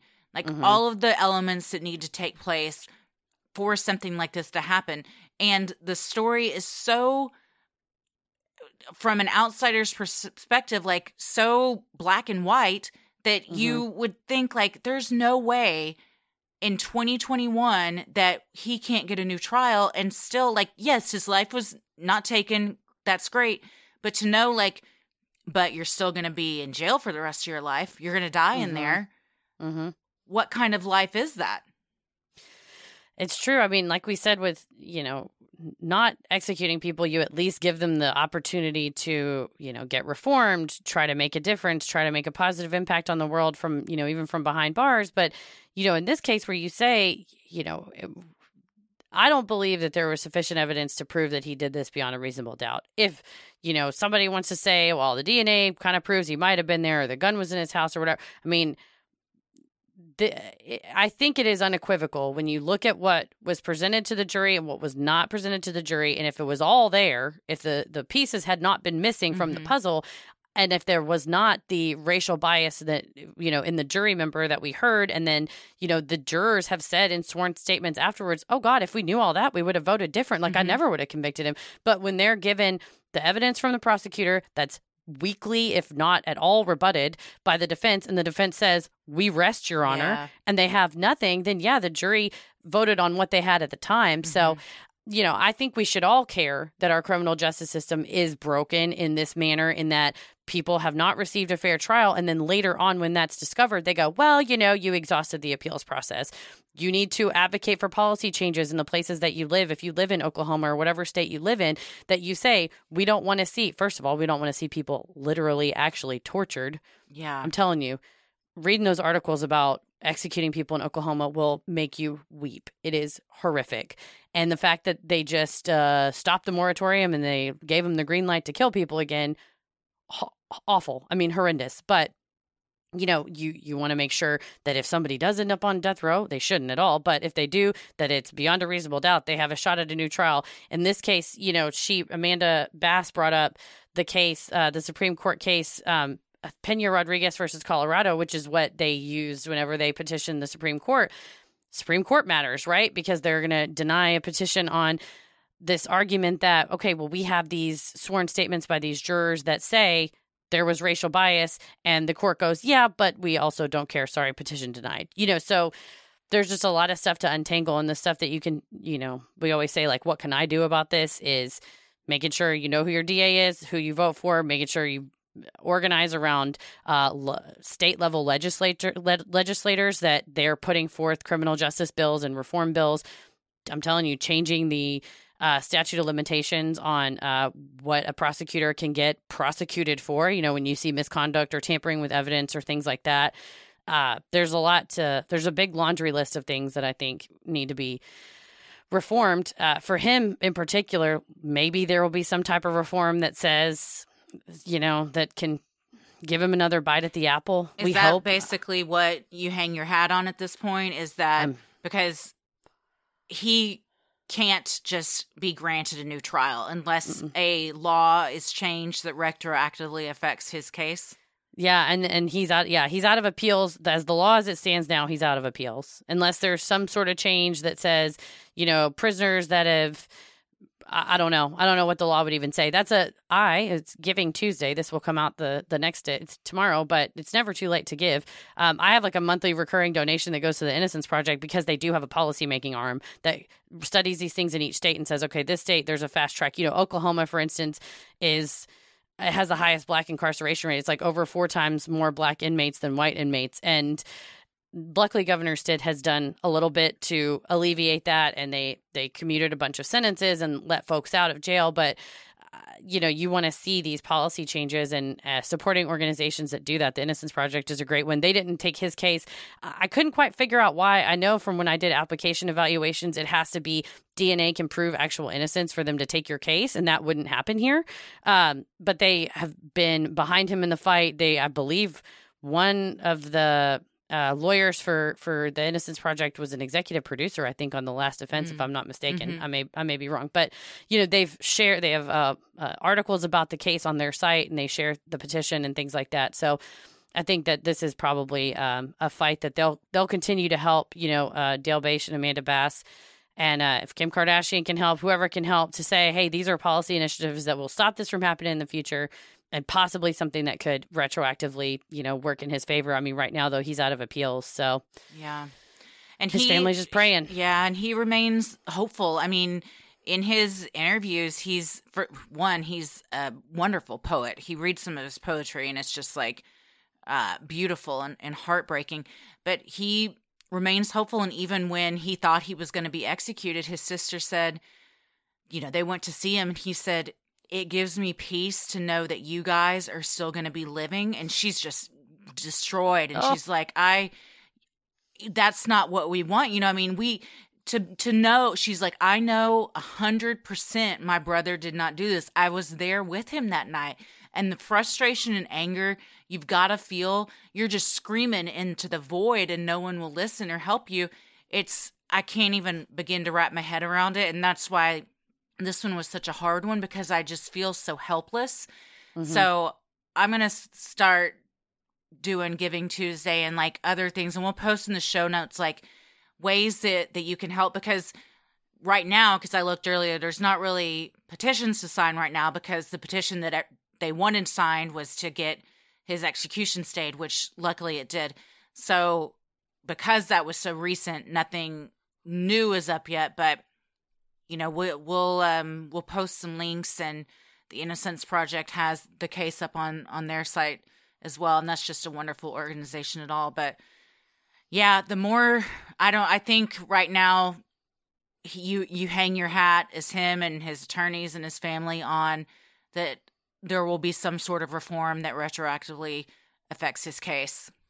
Yeah, and his sister said it best. I think she said, if Paul House family is sure of it, if the attorney general is sure of it, and they're super sure that beyond a reasonable doubt he did this, okay, then he deserves a trial where he has effective counsel, mm-hmm. where all of this evidence, including the bandana with the DNA, with mm-hmm. the partial, match, if that's something that a jury would say, no, we think that means he wore it that night. But I think Dale Bache makes a good point that just because his DNA's on it because they touched it, there's no saliva from where someone would have been spitting on it, it doesn't really match. But all that stuff, I think should be presented to a new jury. But at this point, he's out of appeals. Yeah. So we'll hope for some sort of policy change. Yeah. And Paul House's sister said that Julius wrote her and mm-hmm. said, if you were to change your testimony, it could possibly save my life. And she is not. They're under the they believe that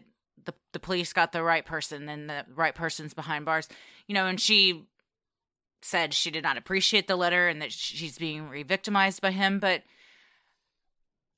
there are two families here that lost loved ones, and mm-hmm. I know that they're grieving, and they're grieving in different ways. I wish that his family, Paul House family, could perhaps just look at it from a different point of view.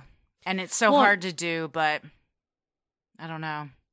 One, what we see here is when the criminal justice system is weakened, broken, whatever you want to label it as, you are re-victimizing this family. Mm-hmm. That even if Julius Jones was guilty, because he had such a shitty trial, because he had ineffective assistance, because this evidence wasn't presented, then that leads to doubt. Then that leads to this whole mess that's now lasted 20 years. So even from that perspective, if you're listening and you're like, I think he really did do it. Well, you can see how having these cracks in the system, we can't say, well, just because I have a gut feeling or just because I know in my heart I saw him that he should be executed. You have to say, no, it has to be a clean conviction that is beyond a reasonable doubt, which at this point, I think the jurors who've come forward and said, if we had heard that exculpatory evidence, if he had had a defense presented, we would not have voted that way. That tells you all you need to know. Mm-hmm. And again, would all that information being presented to a new jury, would that mean, result in another conviction? I don't think it would. And that's the standard we should all hold our justice system to. So I don't think would either. No matter what side of it you fall on it, you have to agree that there's tons of evidence that didn't get heard by a jury. And also, we can't have a system that operates this way where you have Cowboy Bob, kicking it into sixth gear, trying to send as many people to the, lethal injection table as possible, no matter what it takes, no matter, who's hurt in the process. I think because it creates these questions. Because it could be your kid. Mm-hmm. It could be your kid that is snatched from their home and they were just having dinner with you and playing board games one night, had nothing to do with what was going on. Mm-hmm. And then now you're trying to fight for their life. Mm-hmm. That you just saw them not get murdered, thank goodness, but they're still in prison. His mom on the documentary said her father-in-law passed away, and they allowed Julius to come to the funeral, and that was the last time she was able to, you know, hug him and put her arms around him, and that their whole relationship has been behind glass. And she's like, it's like a dream. Like, I can't even comprehend really, even now, that this has happened. And it's because this isn't supposed to happen. We're supposed to live in a world where our justice system is just that, just. And it's not. And we, in the past 2 years, more than ever, have seen that it is not. You know, so perhaps because of everything that's gone on in the past couple years, there will be some sort of reform. And hopefully this man gets out of prison, because he has spent more time on this planet behind bars than he has not. Yeah. And at the very least, another bite at the apple and say, you know, present the evidence and let the chips fall where they may, because I don't think they would fall in favor of a conviction, which would tell you everything you need to know about what the attorney general or whoever, you know, would have that power, the faith he has in the conviction, that it was rickety, right? It wasn't based on as much evidence as everybody wants to say it was, at least not in my opinion. And you have to ask yourself, if you are the governor or the AG or the Howes, I think it might be a little easier to answer for the Howes or anyone that's like, no, he absolutely did it. Why do you want it to be so true? Why do you have to be right? I mean, what if you could be wrong? What if everyone could be wrong? You know, like, why do you have to stay so convicted to something when if it's right, it will come out fairly in a court of law and it will be just. But if it's not, then also justice will be served. But if you're so convinced that you're right, then what's the harm in, like, proving you're right once again? Yeah, that's what Antoinette said. Absolutely. You're absolutely right. Yeah. Hey, we're doing a live improv show December 3rd at Dallas Comedy Club in Dallas, Texas, in the Deep Ellum neighborhood. Christy, what is Hot Dish? Well, besides you, Hot Dish is a rotating cast of some great improvisers. There's either a stand-up comedian or a wonderful storyteller that tells a story or does some stand-up at the beginning, and then we as improvisers do some make-em-ups based on that. So it's always a lot of fun. Everyone in the cast is always super fun. I've been in several now, and I've had a great time every single time.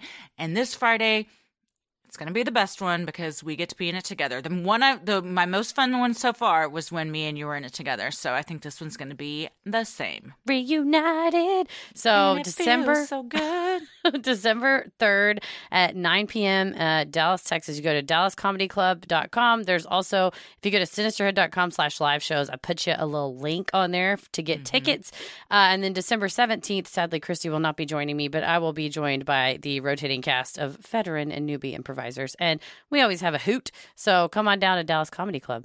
Hoot and holler. Hope to see you there. We love providing Sinisterhood to you at no cost. So if you like what you hear, consider supporting the show by donating to our Patreon.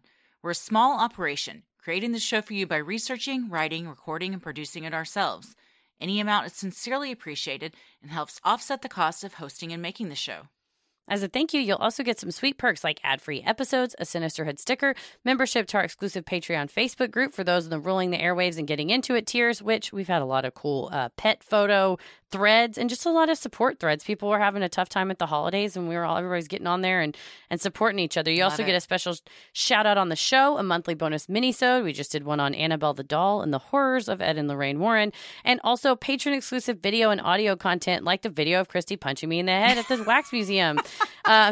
You also get to hear us do Am I the Asshole? Dear Sinister, Judge Christy, in our new segment, Unpopular Opinions, where I said a horrific thing about a television show, and I've gotten a ton of mean DMs. I'm just kidding. People were horrified at my opinion. But hey, it's unpopular. We also live stream our monthly performances of bonus content for those in the Getting Into It tier. And as a patron, you get to pick what our live stream things are. And like this episode, if you're in the Getting Into It tier, you get to pick what episodes we do on the main feed. Mm-hmm. And those live streams have been so fun, man. The Q&As are fun, too. It really is something that we look forward to. Oh, yeah. And we have a ton of fun chatting with everyone. The questions are always so funny. Like, we just laugh. Like, it feels like a treat. Sometimes I have to be like, I can't believe like this is my job because I'm just getting to like hang out, log on and hang out and have fun and laugh with people. And there's always regulars, and we feel like we all know each other. It's awesome. And the last time we got a Browntown trifecta because Tommy, Paris, and the famous George Brown, Tommy's father, joined the chat, y'all. It was the Holy Trinity. It was amazing. It was awesome. You also have the fun perk of access to our Discord server, where you can connect with other fans in real time and discuss the latest in true crime, share personal ghost stories, or just post more adorable pictures of your pets. We also hop on occasionally, and we host monthly Q&As on Crowdcast, where you can ask us all your burning questions. For patrons not in the U.S., you now have the option of paying pounds or euros, saving you the cost of the conversion fee. Annual memberships for all tiers are also now available. Those that select this option will be rewarded with a free month of membership, and some people have been saying that they are gifting a year of Sinisterhood Patreon to their loved ones. There's not really a gift option. You basically sign up, and then later you can change it to your recipient's email address is kind of how Patreon recommends it, or you can just get them like a gift card for the amount. But that's a way to support the show and show your loved one that you care. You could also like make a cute little card saying that's what it was. I know a lot of people have been DMing and emailing saying that they got their loved ones Sinisterhood merch for Christmas. So that's super fun. You know what? Also, treat yourself this holiday season. Oh, yes. Yes. And what's more of a treat than spending more time with us, Heather? Hanging out on the live streams. Absolutely. For more details on all of this and specific member tiers, visit Sinisterhood.com and click Patreon on the top banner. And make sure you stick around after our sign-offs to hear your shout-outs. So many of you have been tagging us in pictures of you sporting your sweet Sinisterhood merch. Keep those pictures coming. You guys look amazing. If you want to get some cool Sinisterhood swag, stuff somebody's stocking with something amazing. You get t-shirts, mugs, totes, and even clothes for your kiddos. Visit Sinisterhood.com. Click on Shop in the top banner. The best thing you can do to help us grow is like, review, and subscribe on Apple Podcasts or wherever you listen to your podcast. And please tell a friend who you think would like us to check us out. It means so much to us and really helps podcasts like us get more exposure. You can follow us on Instagram and Twitter at SinisterhoodPod and like us on Facebook at SinisterhoodChristy. I'm on Twitter at Christy or GTFO and on Instagram at Christy M. Wallace. Heather? I'm on Twitter at MCK versus the world and on Instagram at Heather versus the world. As always, the devil rules the airwaves. Keep it creepy. Hey, everybody. Thank you so much for supporting the show on Patreon. Here are your special Patreon shout-outs. Jessica Rowe. Julie Roberge. Poppy Jones. Valerie Bonney. Sarah Stricker. Sam. Natara Joyner. Stephanie Vondran. Liz. Alyssa Corda. Sen. Shannon McGuire. Amanda Ryman. Melissa Miller. Jenny. Sarah Rogers. Bailey Thorpe. Courtney Cloud. Caitlin. Raquel Gomez. Alexandria Wallace. Jimmy Kelly. Michelle Hopkins. Ada Ramirez. Melissa Bergman. Jessica Thwaite. Bethany LePaine. Lizzie Nostu. Megan Shepherdson. Catriona Lilly. Claire Cato. Draco Malfoy Wonton Soup. Hell yeah. Sarah Shapp. Victoria Stilley. Jill May. Maddie Collins. Kate Bear. Christy Turner. Katie Crayons. Christina Guillory. Jim McLaughlin. Chloe Forrestal. Mary Gross. Paige Schoenheit. Jeannie Chase. Georgia. Jessica Bell. Brooke Gillespie. Casey Leap. Lindsay O'Hanlon. Lauren Stevens. Jesse M. Gillian Eubanks. Julie Mason. Gina G. Mason Bayless. Nuhad Bensuda. Avery. Devin Quinn. Jamin Jang. Kayla Hunter. Susie Buckley. Brigida P. Sherry Briggs. Pines. Chris Mulvihill. Katie Spear. Tracy Gallman. Nicole Key. Holly Chastain. Amber Wyatt. Izzy. Paige. Naseem H. Amanda Kep. Peg. Lisa Meyer. And Lisa H. Thank you guys so much for supporting the show. We couldn't do this without you. We hope we pronounced your name correctly. We love you so much. We're happy to be back with you guys after all of our fun live shows. Stay safe, stay healthy, and keep it creepy. Sinisterhood.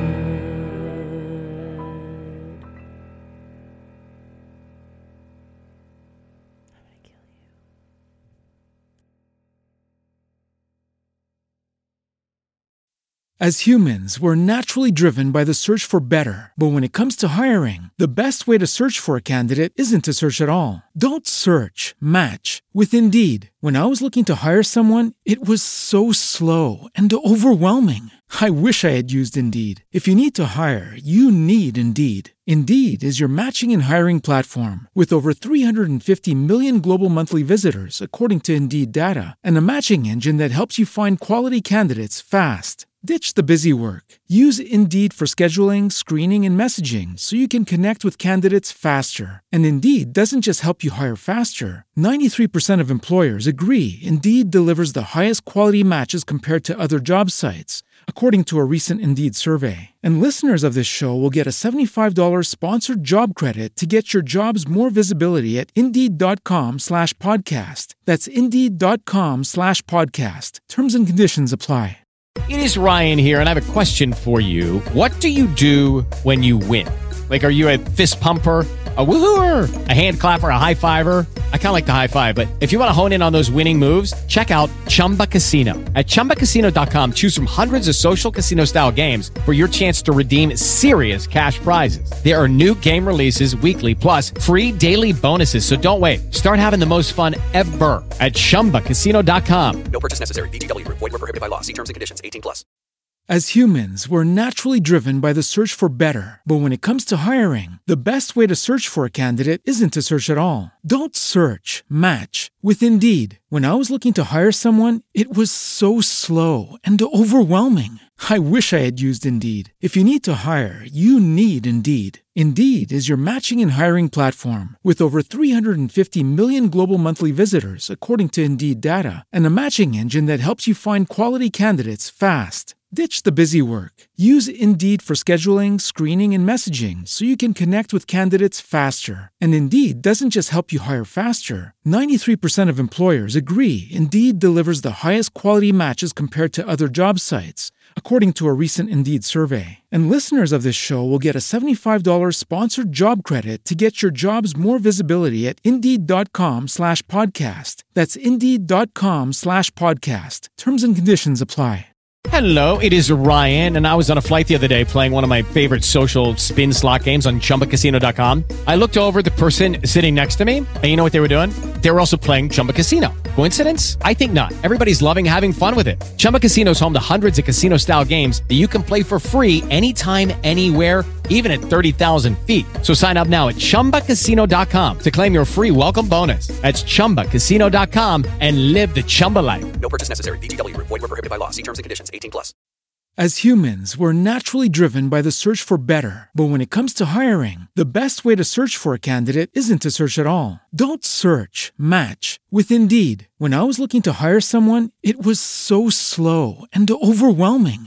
I wish I had used Indeed. If you need to hire, you need Indeed. Indeed is your matching and hiring platform with over 350 million global monthly visitors, according to Indeed data, and a matching engine that helps you find quality candidates fast. Ditch the busy work. Use Indeed for scheduling, screening, and messaging so you can connect with candidates faster. And Indeed doesn't just help you hire faster. 93% of employers agree Indeed delivers the highest quality matches compared to other job sites, according to a recent Indeed survey. And listeners of this show will get a $75 sponsored job credit to get your jobs more visibility at Indeed.com/podcast. That's Indeed.com/podcast. Terms and conditions apply.